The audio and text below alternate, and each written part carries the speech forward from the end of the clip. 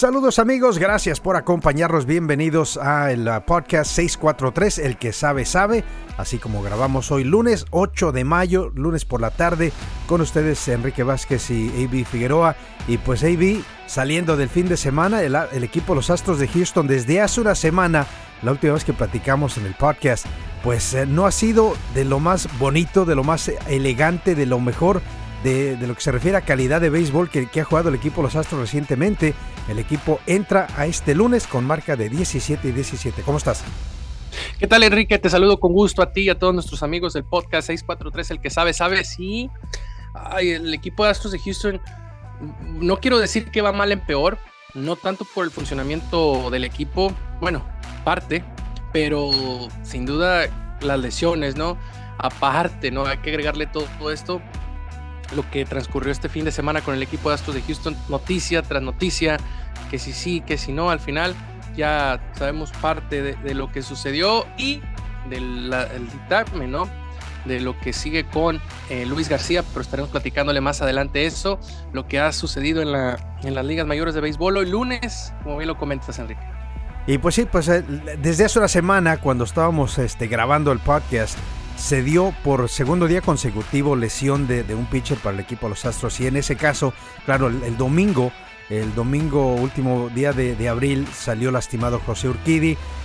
La situación de su lesión claramente no se compara a lo que ahora pues va a tener que superar el equipo de los Astros, ya que Luis García salió justo cuando estábamos grabando, empezamos a grabar el podcast la semana pasada, y salió con una lesión que pues al momento dije, pues algo incómodo, no pasa nada, tal vez en la lista de 15 días y luego regresa sin problemas Luis, porque la verdad no vi en ningún momento en esos últimos lanzamientos cómo se hubiera sentido algo, en un tirón, una lesión que digas, oye, mira, aquí sucedió.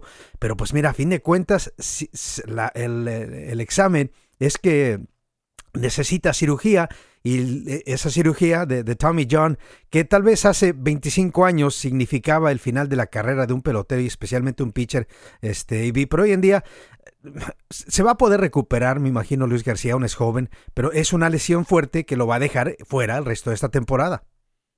El resto de la temporada, y me atrevo a decir que quizás hasta la próxima, Enrique. Bueno, esperemos que la recuperación sea favorable para Luis García y que todo vaya bien. Digo, el primer paso es la cirugía Tommy John, como bien lo comentas, no es el primero ni el último, lo vemos constante, esta cirugía, este tipo de cirugías con los peloteros de las Grandes Ligas, en especial a los lanzadores, por el mismo movimiento, el uso de su brazo constante día con día, se llega a un desgaste en los ligamentos y tienen que pues hacer la cirugía.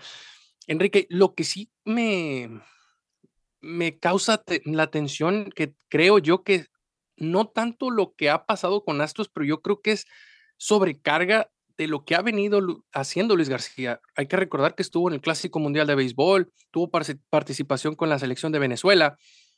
¿No crees que eso también sea parte de, o sea, que ya que venga con el brazo muy desgastado, o que inició la temporada con Astros con el brazo muy desgastado? Pues no sé si desgastado, porque a fin de cuentas esto es lo que claramente hace un pitcher, ¿no? No es como si terminó la temporada pasada y no levantó una pelota hasta ahora abril, al arranque de esta temporada, pues que sí tuvo más temprano en el año, pues, tener que trabajar y estar listo, pero esto ya lo debió haber anticipado. Él sabía que iba a participar AB en el Clásico Mundial, así es que no me imagino que se esperó hasta el último instante, bajo el cuidado de los Astros. Me imagino le recetaron un programa de preparación para que estuviera listo y no corriera este riesgo de una lesión, y pues a fin de cuentas el cargo que tuvo en el Clásico fue muy limitado, y no solamente por él, pero todos los pitchers fueron cuidados, AB. O sea, Grandes Ligas sabe que es bueno para el béisbol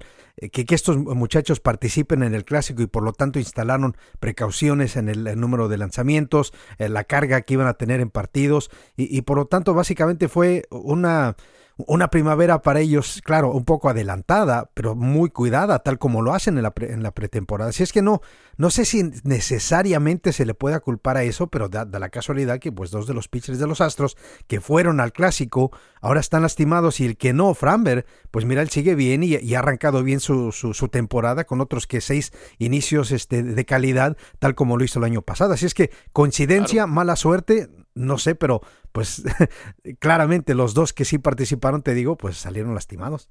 Sí, no, estoy de acuerdo contigo también en ese punto. Lo que sí es cierto es de que la recuperación para Luis García va a ser indiscutiblemente de 12 a 14 meses. Sí. Y entonces, digo, es un año y pasaditos de donde Luis García tiene que tener mucha paciencia, poder, vaya, ten- a- no es de que su nivel vaya a bajar. Lo vimos con Justin Verlander Sí. en su momento, cuando se hace la operación en el 2020. Verlander continuó, o después de la operación, alcanzó a llegar a las 100 millas por hora también en sus lanzamientos. Sí. No, ya con la tecnología, con todo, es también el empeño que le vaya a poner creo yo, a su terapia, a su recuperación. También se ha rumorado mucho, Enrique, que, que tal vez la falta o el acomodarse un poco mejor después de haber hecho esos ajustes no sé cómo le podemos llamar, antes de lanzar, ¿te acuerdas de esos movimientos que Sí. hacía como el Sí. arrullar a un bebé? Sí.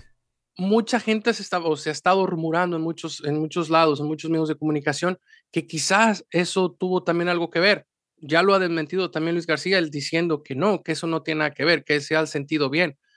Pero digo, son mecánicas que solamente los lanzadores pueden saber. Sí, y especialmente porque se trata de que obviamente el ligamento en el interior de su codo fue el que recibió el estrés, y como dices, no, si rompe su rutina y a fin de cuentas su brazo queda en un ángulo distinto, no que sea malo, no que sea equivocado, pero distinto a lo que está acostumbrado con ese ritmo que él establecía, con esa meciendo al bebé, como dices, AB, pues eso cambia su manera de trabajar, su manera de lanzar.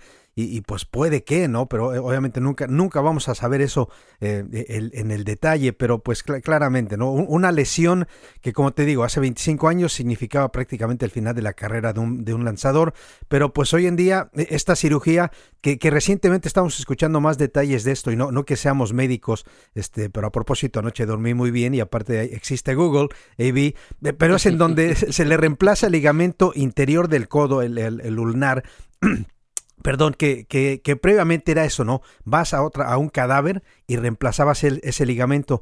Pero, por ejemplo, lo que le hicieron al pelotero de Washington, Bryce Harper, Bryce Harper. que no solamente le reemplazaron el ligamento, pero su ligamento que ya tenía no se lo quitaron, se permaneció ahí, pero lo reforzaron con un tipo como de tape, o sea, básicamente como de cinta obviamente que puede estar adentro del cuerpo, así que le reforzaron el ligamento que tenía y le agregaron un ligamento nuevo de un cadáver, y es por eso que ahora ya ha podido regresar lo más pronto posible, va a poder batear, y ya empezó a batear esta semana pasada. Claro, para un pitcher va a ser muy distinto, obviamente el estrés que lleva el codo en el movimiento de lanzar, pues es algo muy distinto, y como dices, ¿no? Esto se va a tomar un año, pero posiblemente si se va por ese camino, por esa ruta, en esta reconstrucción del ligamento, como se ahora está manejando, y puede que regrese mejor que nunca a Luis García, y hemos visto pitchers que sí, pues sí les tarda el año para poder regresar y ser activo, y que le den la luz verde para poder lanzar a todo su potencial, y pues, pero sí, te digo, sin duda, no es una sentencia de fin de carrera. Luis García, no tengo la menor duda de que va a poder regresar, y pues prácticamente ahora sí va a depender del aspecto mental, cuánto va a poder confiar en su codo, en la cirugía, en su rehabilitación, y pues echarle las ganas a trabajar para poder regresar lo antes posible. Sí, no, definitivamente, Enrique. Y ahora, también no es el único, digo, también José Urquidi, si no tengo mal el dato, ha pasado por la cirugía Tommy John, ¿no? No recuerdo exactamente, pero ya es casi ya no de rutina, porque No, es algo pesado, pero ya normalmente ves a peloteros regresar de esto. sí, definitivamente. Y como te comentaba, en el caso de Justin Verlander, él regresó con una muy buena calidad, digo, Sí, con el equipo de Astros de Houston, sí, sí. al punto donde pensamos o se llegó a nominar a ser candidato de nueva cuenta al premio de Cy Young. Ya, pues lo ganó el año pasado, ¿no?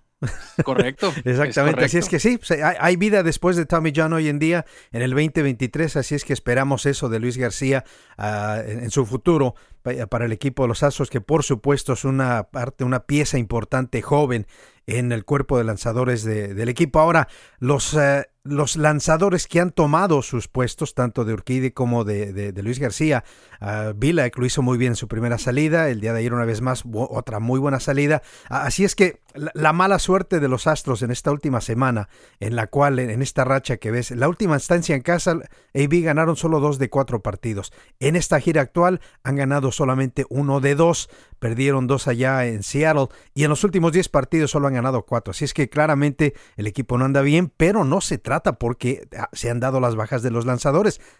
AB ha sido la ofensiva la que no ha respondido. Sí, el bateo, no ha salido a relucir ese poderío en el bateo del equipo de Astros de Houston que nos tenía acostumbrados y que lo llevaron al título la temporada pasada. Como también lo comentabas, José Abreu es uno de las personas o de los jugadores que no hemos podido ver un poderío fuerte del bateo, no hemos visto cuadrangulares, quizá Jordan Álvarez es el que puede salvarse hasta Sí. el momento, pero les está costando un poco a los peloteros de Astros de Houston poder eh, poder tener ese poderío, ese dominio. No sé, no quiero pensar que también el hecho de no tener a un jugador o a tu as en tu roster, como lo es José Altuve, no sé si eso también les cargue un poco al equipo de Astros de Houston. O sea, no es bueno que dependas de un solo jugador, pero quizá puede que vaya por ahí la situación, no lo sé, pero de que le está costando al equipo de Astros de Houston, Enrique, les está costando y mucho. Sí, y tal vez al inicio de la temporada José Abreu estaba por lo menos envasándose, estaba conectando hits, pero la verdad que la última serie en contra de Seattle, un hit en los 3 partidos, y vi la última estancia en casa, en 21 turnos solo 4 hits, 2 carreras remolcadas, para un bateador que es de la mitad de la orden, como lo es José Abreu, simplemente con eso no puedes ganar, bateando 2.24 iniciando la semana. Aún no ha conectado cuadrangular, solamente 13 carreras impulsadas. El pensar que Corey Julks, el novato de la Universidad de Houston, tiene en este momento más cuadrangulares que el bate de poder que fuiste a firmar como tu más importante contratación para reforzar la orden de bateo y obviamente reemplazar a Yuli Gurriel, pues andas mal en esa posición, y algo se va a tener que hacer, no sé, obviamente descender, bajarlo de la orden, hasta esperar que pueda regresar. Y estaba escuchando el otro día a Alex Treviño, a Cheo y a Francisco en la transmisión, creo que fue la semana pasada. Y pues decían que ya veían pistas, ¿no? De que cómo estaba haciendo mejor contacto en la caja de bateo José, haciendo más contacto, Abreu sí, pero no, simplemente no se ha dado. No se le ha dado. Ahora, también bueno, no los quiero comparar porque son jugadores distintos, pero también hay que recordar que Yuli Gurriel anduvo, si no tengo mal el dato, fue el año pasado, Enrique, que estuvo tenía la pólvora mojada durante, durante muy buena parte de la temporada, Sí. pero cuando el equipo entra a postemporada, Oh, se salió. uno de los jugadores que salió candente y mandaba de toletazos fue precisamente Yulieski Gurriel. Sí, sí. No quisiera pensar que eso pudiera pasar con José Abreu. Digo, por algo lo traen, por algo Dana Brown, Dusty Baker, todo el equipo toda la gerencia del equipo de Astros de Houston decidieron ir por primera base. Algo tenía, por eso le están pagando, por eso se le pagó la cantidad de dinero, muy buen dinero, Sí. pero simplemente, como dices tú, no le ha surgido en estos momentos ajustes. Creo que a estas alturas de la temporada no podemos estar diciendo que son faltas de ajustes, ¿eh?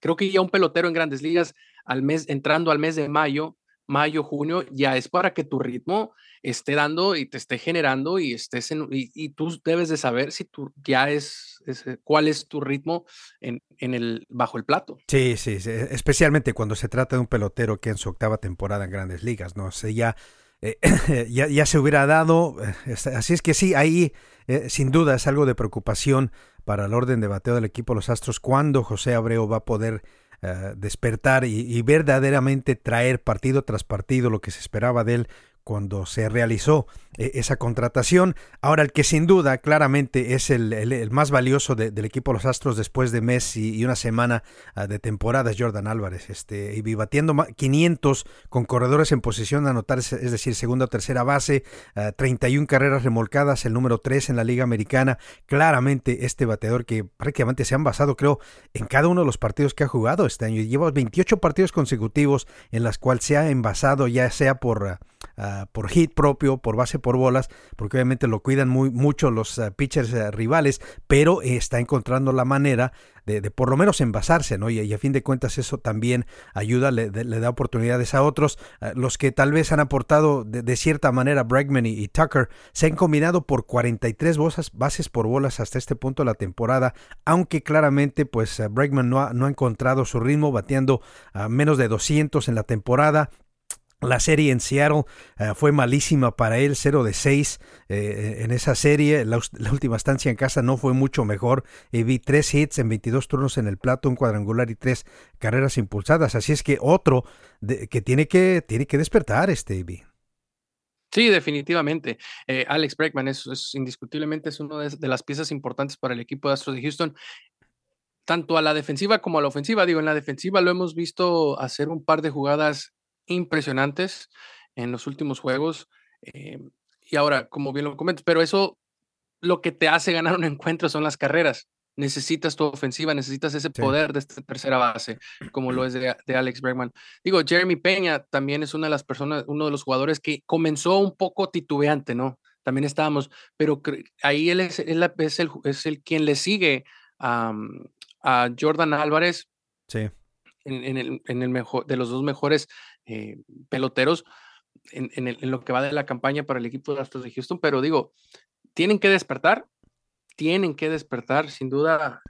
Alex Bregman, Kyle Tucker, como bien lo comentas, ahí está haciendo lo suyo, ¿no? 24 carreras impulsadas, no se me hace nada mal para un jugador como de la altura de Kyle Tucker. Sí, exactamente. Así es que pues tiene que despertar, y fuera de casa tal vez esta temporada le ha ido mucho mejor a Bregman, así es que esperemos que el equipo manteniéndose fuera, arrancando serie en contra de los Angelitos de Los Ángeles el día de hoy lunes, y luego cierran la semana en Chicago enfrentando a los White Sox para regresar ya la semana que entra al Minute Maid Park. Así es que esperemos que él despierte, y por supuesto le hemos seguido la pista durante toda la temporada a Mauricio Dubón, que tal vez pues le está ya cayendo a lo que va a ser lo normal para él, pero si esto va a ser lo de Dubón el resto de la temporada, 2.87, envasándose con regularidad, encontrando algo de poder en dobletes a las esquinas hacia el lado derecho, pues eso es muy pero muy útil para el equipo de los Astros. Así es que Mauricio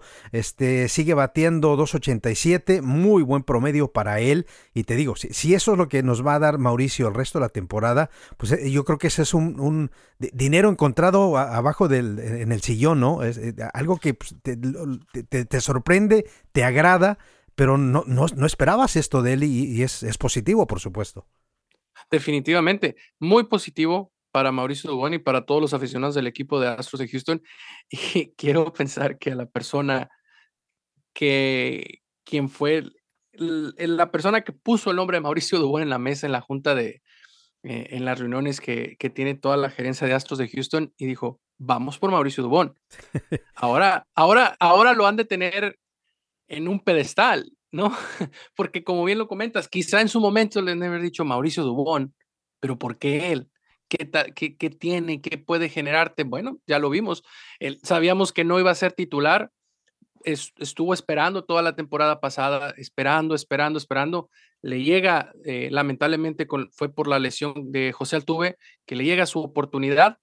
Y sí, digo, 35 hits, en lo que va de la campaña, 21 carreras para Mauricio Dubón. Nada mal, Enrique, nada mal, 6 carreras impulsadas. No se le ha dado el cuadrangular, pero sabemos que no es un pelotero de poder, Sí, ¿no? No sí, no es sabemos su que juego, eso sí. no es su juego, no es su rol, pero te coloca, es de esos bateadores que veo que ha, ha, ha ido mejorando su técnica y lo comentábamos en el episodio pasado, ha sabido mejorar su técnica y al grado que te sabe colocar la pelota, o sea, sabe que ahí va a llegar y por ahí puede ser y ahí va a caer, o sea, son técnicas que solamente con el tiempo y la práctica te vas a ir mejorando poco a poco. Sí, sí, por supuesto. Y fuera de casa, tiene buen promedio, 3.50 bateando fuera de casa en 14 partidos, tercero mejor promedio en la Liga Americana. Así es que esperemos, ¿no?, que despierte el día de hoy. En Seattle no le fue muy bien, 2 hits en 13 turnos que tuvo Mauricio, pero sin duda no ha sido una de las gratas sorpresas para el equipo de los Astros a lo que va de la temporada. Ahora esta semana, hablando de noticias positivas para el equipo de los Astros, el posible regreso de Michael Brantley, AB, que ya tuvo su serie, su asignación de rehabilitación en Sugarland, obviamente le fue muy bien y ya posiblemente en esta serie en contra de Los Ángeles puede que se incorpore al equipo de 23. Obviamente vamos a prestarle atención a qué decisiones toma Dusty Baker y Dana Brown referente a quién se va del plantel activo cuando regrese y también cuando ya esté de regreso José Altuve, que esta semana pasada, adelantado a lo que se había pronosticado después de su lesión, ya empezó a hacer trabajo de campo, recibiendo roletazos, y trabajando para regresar al equipo. Ahora claramente él va a tener su semana, me imagino, en Sugarland para rehabilitarse y luego ya estar listo para subir al plantel activo, pero es obviamente muy buena noticia porque se nos había dicho, Ivy, que no iba a regresar hasta el mes de junio y estamos en la primera semana de mayo y puede que estemos a unas 2 semanas, tal vez menos de que regrese José. Sí, sí, indiscutiblemente es una muy buena noticia en medio de todo este caos, ¿no? Que ha venido se le ha venido dando al equipo de Astros de Houston desde la semana pasada con lo de Luis García, que sale empezando por lo de Urquidy, sale lo de Luis García el día lunes y después termina la semana con esa noticia de que tiene que irse por la vía de la cirugía tomillón. Esto de los regresos de estos grandes peloteros, tanto de Altuve como también de Michael Brantley, sin duda que es un lado muy, muy positivo para Dusty Baker, porque es precisamente lo que estábamos comentando, es lo que le hace falta a este equipo. Entonces, imagínate ya que en tu lineup ya esté José Altuve, ya esté un jugador como Michael Brantley, que si bien es cierto, no había jugado en mucho tiempo hasta la semana antepasada, si no tengo mal el dato, creo que fue en los 20 de abril, que Sí. tuvo esa serie ahí en Sugarland, lució bien. Vamos a ver cuando ya entre, sin demeritar a los jugadores de a los jugadores de los Skeeters, ¿no? De Perdón, los de los Space Skeeters, de Cowboys, los Space Cowboys, de los Space Cowboys, pero acá en las Grandes Ligas va a ser otro tipo de ritmo y esperemos que Brantley pueda ingresar con el mejor ritmo para que pueda sea un lado positivo para el equipo de Astros de Houston. Sí, y por supuesto, ¿no? Brantley llega aquí y está aquí para batear. Ya yo creo que estamos cómodos con el tener a Jordan Álvarez en el jardín izquierdo, que es en donde estaba trabajando antes Brantley, cuando no era el bateador designado. Pero ya Brantley llega aquí para batear. Él se puede caer de la cama y pega 2 hits, o sea, se reconoce, ¿no? Porque es un muy buen bateador profesional y me imagino que va a ser una muy buena alternativa para Dusty Baker, que pues saliendo del fin de semana, ¿no? Porque obviamente la ofensiva de los Astros no fue de la más explosiva, por decirlo así, en contra de Seattle, y pues él dice, ¿sabes qué? Pues esto es el equipo, o sea, aquí alguien se va a tener que enrachar y puedo barajear esto algo hasta cierto punto, pero estos son los peloteros que lo van a tener que hacer día a día.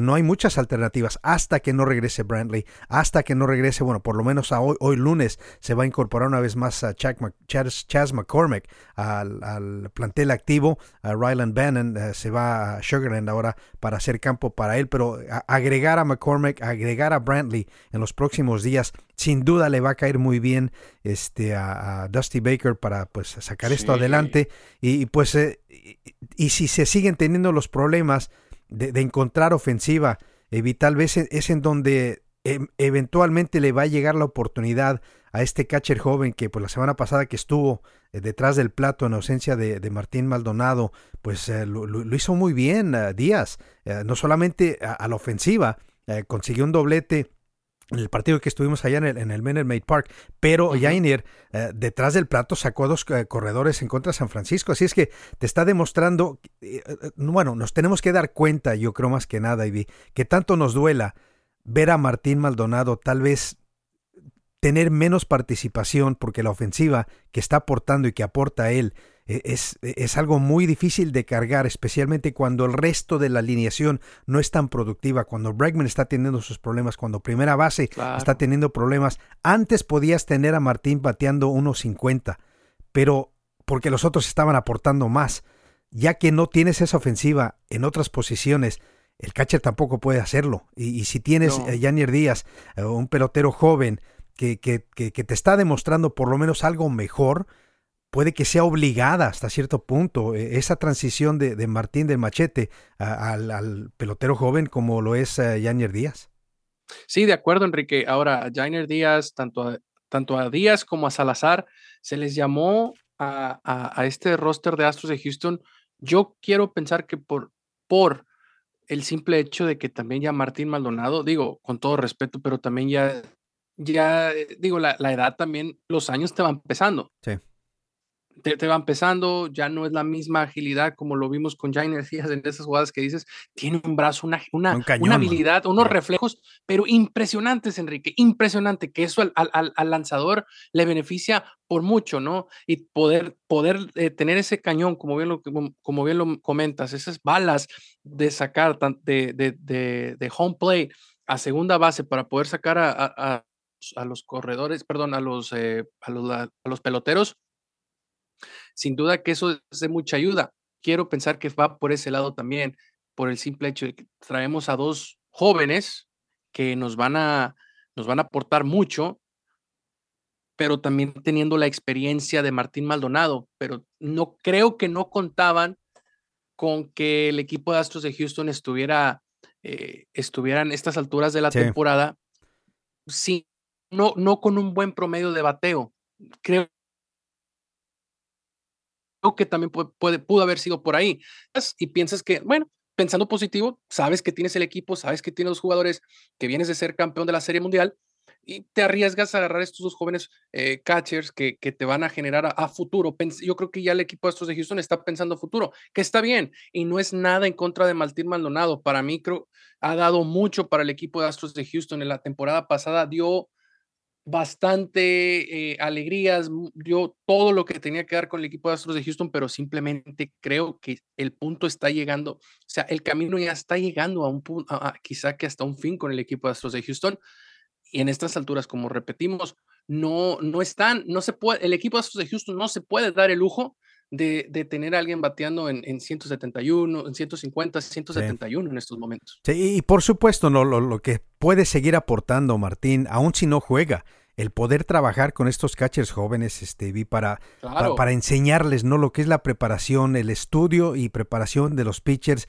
para cómo trabajas la alineación rival, la orden de bateo rival, es algo que Martín, sin duda, eso va a ser su legado para estos catchers jóvenes, la oportunidad que tienen estos peloteros, tanto Díaz como Salazar, de poder aprender de unos que consideran que puede ser un candidato para ser manager de Grandes Ligas, Martín Maldonado, y obviamente lo que puede hacer trabajando con el cuerpo de lanzadores, su ética de trabajo, la manera de prepararse mentalmente para un catcher les va a ser muy, pero muy útil a estos muchachos que claramente tienen la habilidad. O sea, lo que vimos que mencionaste, ¿no? De Díaz, su pop times saliendo hacia la segunda base es impresionante, tiene un brazo potente y aparte puede batear de manera respetable para lo que es normalmente un catcher de Grandes Ligas. Eso es un plus que no ha tenido Houston a la ofensiva de esa posición en hace mucho tiempo de manera regular. Claro, Vasquez estuvo aquí para cerrar la temporada pasada y aunque fue limitada su participación, vimos, ¿no?, cómo fue útil en varias situaciones clave en la postemporada, pero el tener un pelotero joven en esta posición que tenga ese potencial y que aprenda del maestro que es Martín Maldonado, pues es un lujo para el equipo de los Astros. Así es que vamos a ver cómo se da esa transición y me imagino, ¿no?, que poco a poco se va a seguir dando. Ahora, todo esto, y la palabra que usaste hace unos minutos fue correcta, ¿no? El caos que hemos visto debido a las lesiones, debido a la que ofensiva no carbura y que pues no se está en el mejor momento, con récord de 17-17.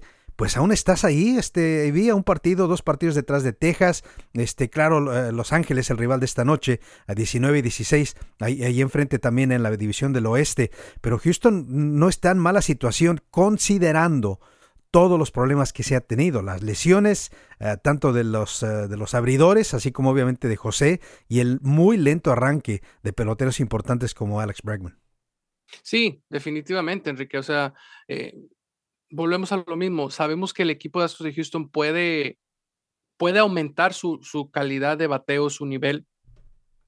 Simplemente es cuestión de tiempo y que los jugadores que están lesionados lamentablemente se incorporen de nueva cuenta al lineup y empiecen de nueva cuenta a volver a encontrar ese ritmo y volver a tener ese ritmo de bateo. Yo creo que el equipo de Astros de Houston no nos sorprenda yo pienso, y no lo estoy diciendo sin camiseta puesta ni nada, Astros de Houston no debemos de descartar el equipo de Astros de Houston a postemporada este año. Astros de Houston va a llegar a postemporada. Es un equipo que tiene la experiencia antes que nada, ¿no? Es un equipo ya experto en postemporada y sabe cómo jugar, cómo manejar la carrera, la parte final de una carrera, de una temporada como de grandes, como lo son de Grandes Ligas, que son temporadas largas, sabe cómo apretar el paso a final de temporada. Entonces, yo sí creo y no descarto que Astros de Houston pueda estar en la serie, en las series, que aumente el paso en la recta final de temporada y posteriormente verlo en la postemporada ya con un equipo al 100%. Urquidy va a estar de regreso sin duda alguna. Lance McCullers también esperemos que esté en su momento ya con Brennan incorporado en el line junto con Altuve, McCormick. ¿Quién me falta por ahí de los que estamos, de los que están lesionados, Enrique? Pues que son muchos. Pues sí, se han sido varios, sí. Son bastantes. Y mira, y diferente a otros equipos de los Astros del pasado, yo creo que ya tiene la mentalidad, tiene la experiencia. Si acaso no terminas como el sembrado número 1, oye, ir al Yankee Stadium no se les complica en lo mínimo. Ir a Tampa Bay, a pesar de que claramente Tampa Bay por ahora es el mejor equipo de Grandes Ligas. Oye, pues yo tendría la confianza en un partido de playoff que Houston pudiera ir a Tampa y ganar allá. Que no sería fácil, pero si hay un equipo de Grandes Ligas que lo puede hacer es el equipo de los Astros. Claramente han tenido que superar, jugar fuera de casa en condiciones mucho más difíciles que lo normal, por obviamente ya sabemos por qué, vi la presión, lo que se les grita, lo que se les dice, así es que esto no es nada nuevo para ellos, jugar con esa presión y jugar en postemporada, para los Astros ha sido de lo más cómodo estar fuera de casa, así es que si acaso no se logra ese ranking número 1, el mejor récord de la Liga Americana, en donde todos los partidos de 7 o definidores de una serie se jugarían en el Minute Maid Park. Houston puede ir a cualquier parque de la Liga Americana y ganar, Sin duda alguna, y lo vimos la temporada pasada. Y ya Astros, como bien lo comentan, los peloteros, y voy en estos momentos voy a dar un apunte específicamente a José Altuve, que es uno de los principales, son de los jugadores que más abuchea los aficionados Abuchean, sí. pero fuerte, Enrique. Y me imagino que entre esos abucheos les recuerdan el 10 de mayo, y les recuerdan el día de la mamá constantemente a José Altuve. Pero, ¿qué sucede?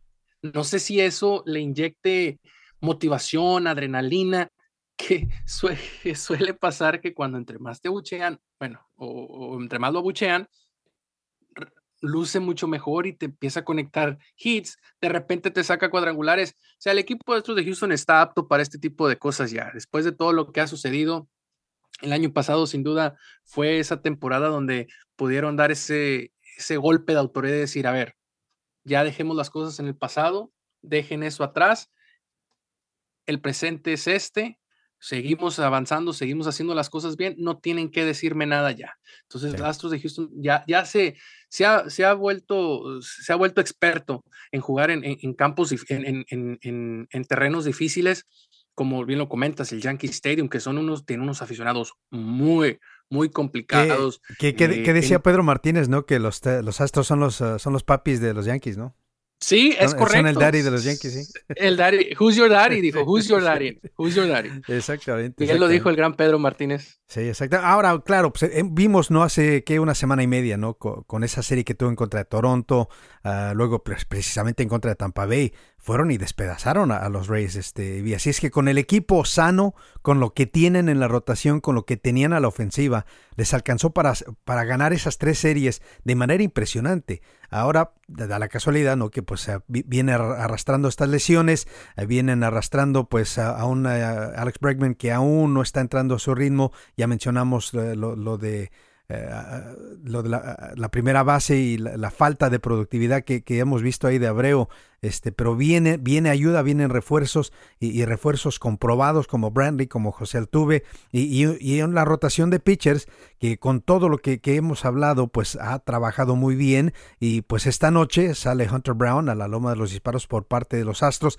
así es que sería una muy buena arranque de semana para Houston para retomar su nivel, ganar allá en Los Ángeles el partido esta noche, que Hunter Brown, a pesar de que su salida de la semana pasada, que fue el martes, no fue de la más limpia, AB trabajó, se encontraba detrás en la cuenta en muchos bateadores en las 5 entradas que trabajó, pero a fin de cuentas permitió solamente 2 carreras, AB. Así es que pitchers jóvenes van a tener que aprender a sacar partidos y sacar salidas, rescatar salidas cuando no es su mejor noche, y esa noche después del partido Hunter Brown dijo, ¿sabes qué? No podía encontrar el toque, no salí fino en la loma de los disparos esa noche, el martes en contra de San Francisco, y a pesar de que le fue mal relativo a lo que hemos visto de él de toda la temporada, te digo, en 5 entradas permitió solamente 2 carreras, de algo que pudo haber sido mucho más desastroso, pero él trabajó, se concentró y sacó adelante por lo menos esas 5 entradas, permitiendo solo 2 carreras, y de un pitcher novato que perdió el partido eventualmente, pero porque una vez más la ofensiva no anotó nada, claro. Pero 3-1 para este joven, y lo que hemos visto de él, cómo ha sido dominante en momentos y cómo aún en malas salidas no fue un total desastre como pudo tal vez haber sido con otro pitcher de menos carácter, de menos jerarquía. Así es que vamos a ver, ¿no? Si Hunter Brown rescata esta gira con lo que es una salida aceptable esta noche en contra de Los Ángeles.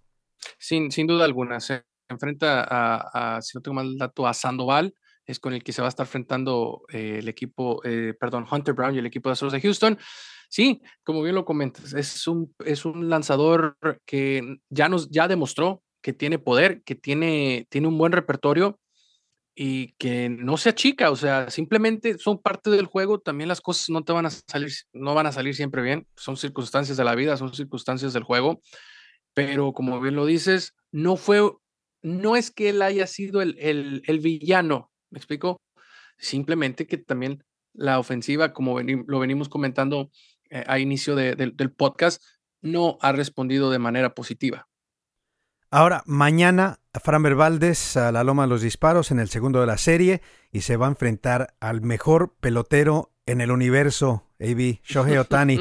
Va a lanzar mañana ese partido, preparen sus palomitas, ese partido va a ser entretenido. Mira, ver a Shohei Ohtani, y claramente no tuvimos la oportunidad de ver en vivo a gente como Babe Ruth, estos atletas que dejaron y han dejado una huella inolvidable en el béisbol de Grandes Ligas. Obviamente un pitcher bateador como lo fue Babe Ruth. Lo que hemos visto de Shohei Ohtani, lo que vimos de él en el clásico, vale la pena la desvelada, o partido de mañana por la noche, partido que arranca a las 8:30 hora de Houston, pero la verdad vale la pena. O sea, ver a este pelotero da gusto, da alegría. Claro, juega para otro equipo, va a enfrentar y va a hacer lo posible para ganarle a los Astros, pero ver a alguien de ese nivel, de que un atleta que compite a tan alto nivel y lo hace tan impresionante, da gusto. O sea, te digo, es rival, pero Shohei Ohtani, enciendan su televisión mañana y vean este partido.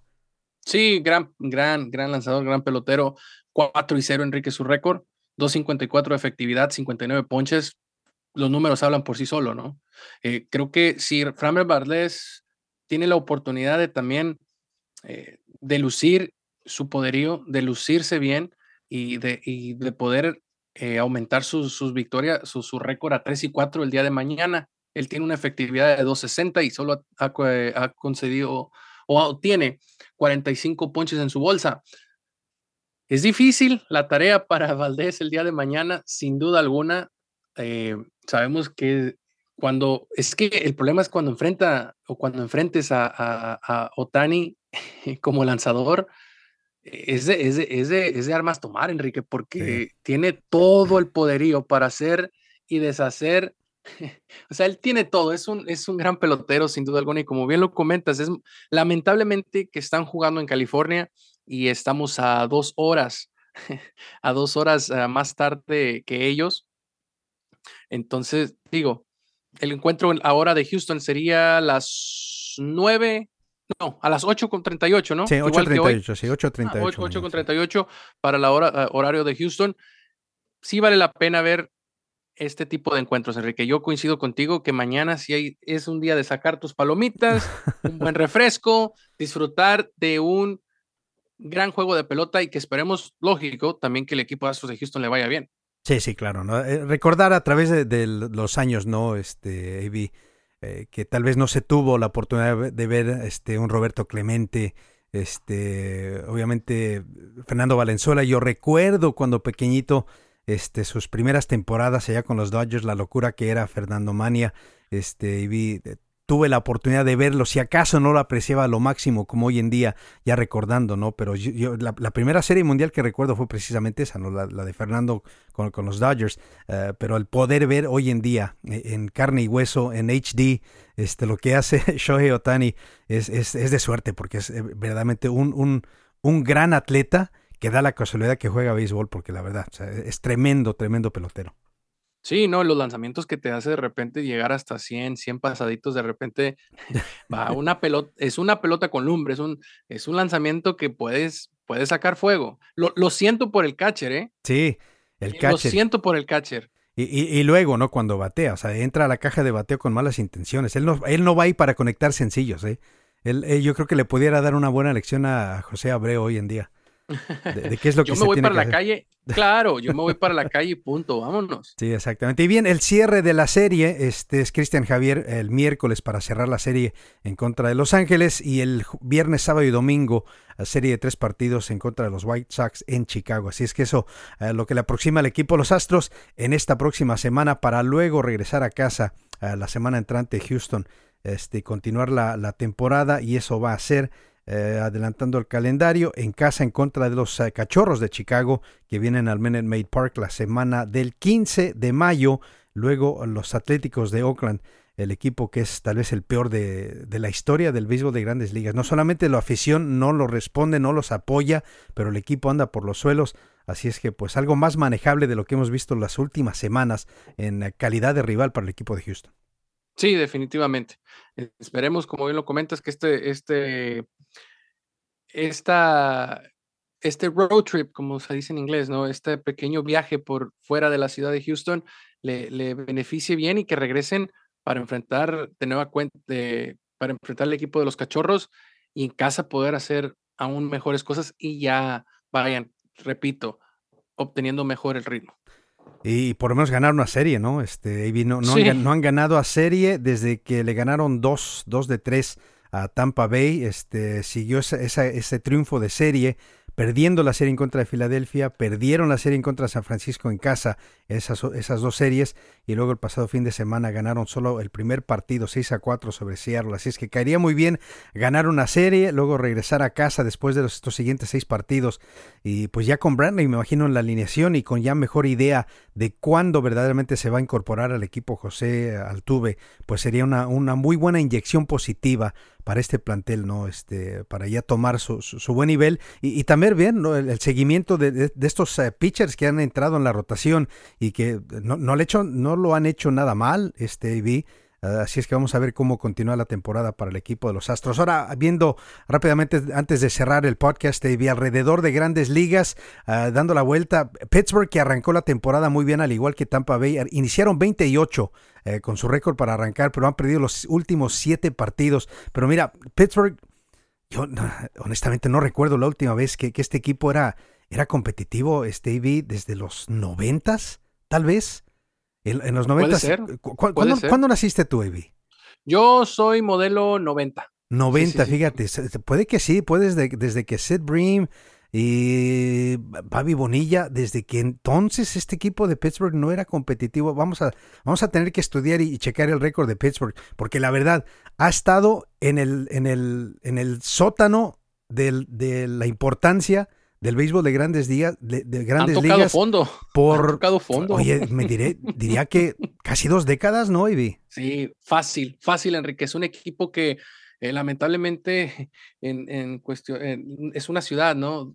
De Pittsburgh que lamentablemente en cuestión de béisbol no les ha ido nada bien, pero en lo que va de la campaña es el primero en la división central de la Liga Nacional, 21-15, Enrique, su récord es de admirarse por lo que están haciendo, y qué bien, porque repito, Pittsburgh también es una muy buena ciudad, es una ciudad donde les gusta mucho el deporte, y el equipo de los Piratas, vaya, como bien lo comentas, quizás sí, yo también me atrevería a decir que sí, Enrique, alrededor de los 90s, que fue una temporada decente, buena para ellos, y han tocado fondo, pero como todo lo que baja, tiene que subir. Cuando tocas fondo, tienes que ir hacia arriba, y la ciudad de Houston sabe por experiencia propia con el equipo de los Astros, ¿no? Que así estaban abajo y empezaron a escalar hasta llegar al punto donde te conviertes en campeón de Serie Mundial. En la misma Liga Nacional, Atlanta con el mejor récord en la Nacional, 24-11 entrando a esta semana. Tampa Bay en la Liga Americana, 28-7. Un equipo que sigue esa máquina. Aparte de los 3 partidos que le ganó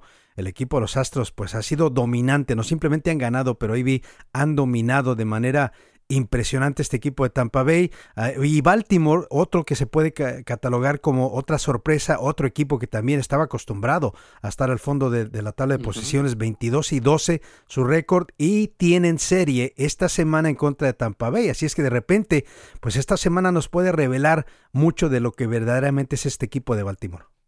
Definitivamente se enfrenta el 1 contra el 2 en la división del este de la Liga Americana, donde sorpresivamente también, como bien lo comentas, son los Yankees que están abajo, están en el fondo de la división con 18 y 17, pero bien por Baltimore, respondiendo, y están saliendo muy respondones el equipo de los Baltimore.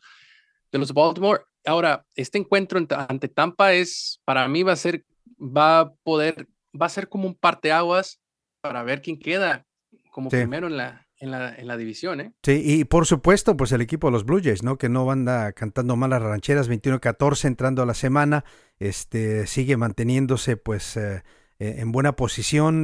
Los Dodgers en la Liga Nacional, que pues anoche le ganaron en extra innings al equipo de San Diego, en un partido obviamente que es el clásico de California, ¿no? Estos 2 equipos de la Liga Nacional, y los Astros de Houston, que pues con esta racha negativa han bajado de ser hace 2 semanas, cuando te mencioné esa racha que tenían, habiéndole ganado serie a Tampa Bay, estaban en el número 1, número 2 en los Power Rankings alrededor de Grandes Ligas. Han bajado los Astros al puesto número 9. La semana pasada estuvieron en el puesto número 6. Así es que esperemos, ¿no?, que esta caída sea temporánea, que el equipo se pueda enderezar, y pues con el calendario tal vez algo más manejable en esta próxima semana y media, y puede que el equipo de los Astros ya encuentre un poco más de confianza, mejor ritmo, y pues puedan seguir manteniéndose entre lo mejor del béisbol de Grandes Ligas.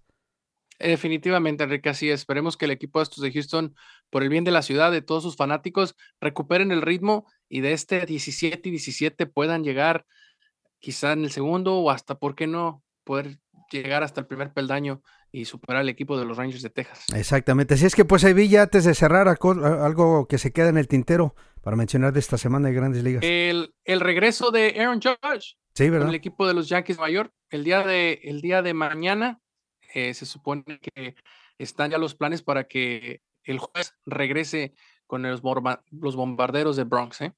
¿Cómo la Exactamente, ves? no, pues sí, tremenda ausencia que tenía este equipo de los Yankees, que por supuesto, no vaya, AB, se está complicando la situación allá para la gerencia de los Yankees, ¿eh? Todo lo que han invertido, claro que es algo ya de rutina para ellos, ¿no? Pero que se convierte en una pesadilla de no tener éxito de postemporada. Y esa franquicia está hecha para eso. O sea, la afición de los Yankees no van a celebrar absolutamente nada en temporada regular. Ellos quieren títulos, eso es lo que se exige.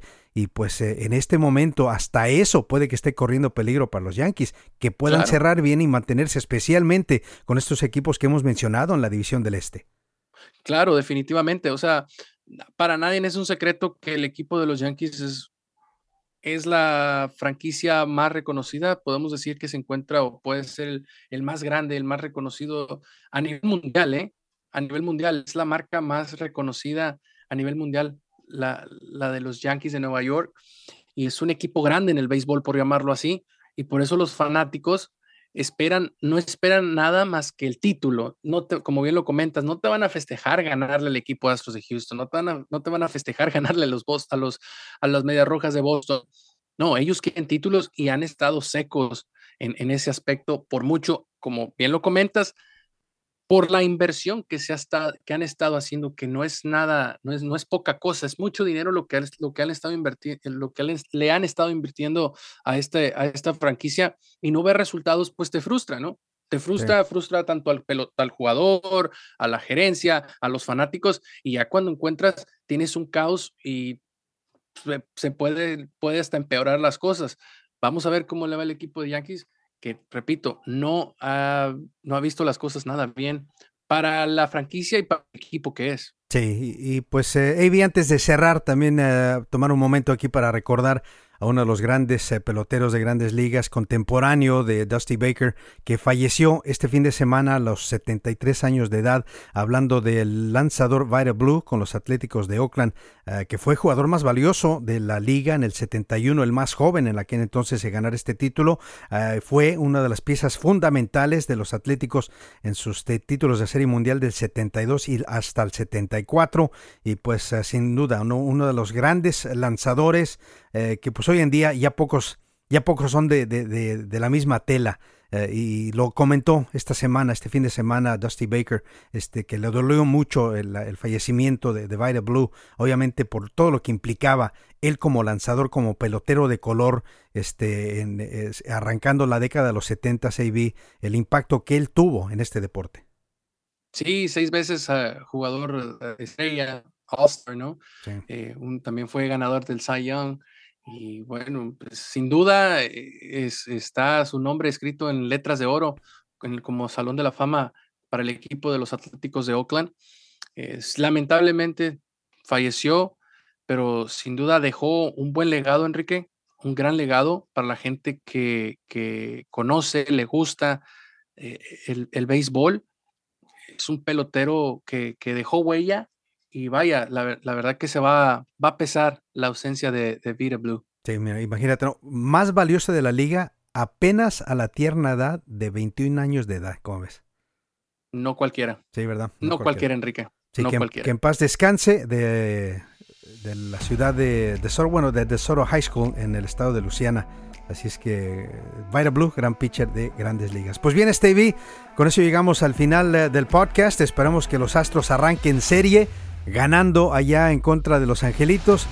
Que no se distraigan yendo a Disney a ver a Mickey, que se enfoquen en el trabajo que tienen pendiente, porque urge ganar en este arranque de temporada, ganar esa serie, encontrarse una vez más con la victoria, para ya luego de regresar a casa la semana que entra. Así es, Enrique. Las luces están ahorita encendidas, las luces amarillas están encendidas para el equipo de Astros de Houston.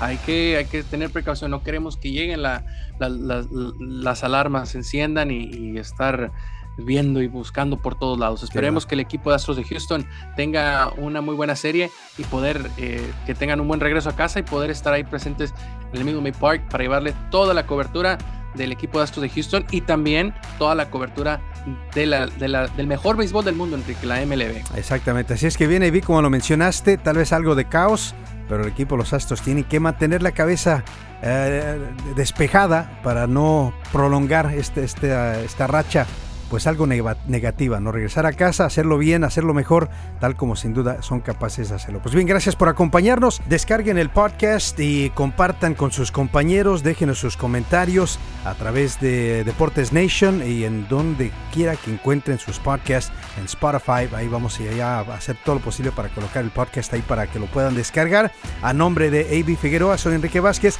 Gracias por acompañarnos. Los esperamos la próxima semana aquí en el podcast 643, El que sabe, sabe. Hasta la próxima. Cuídense.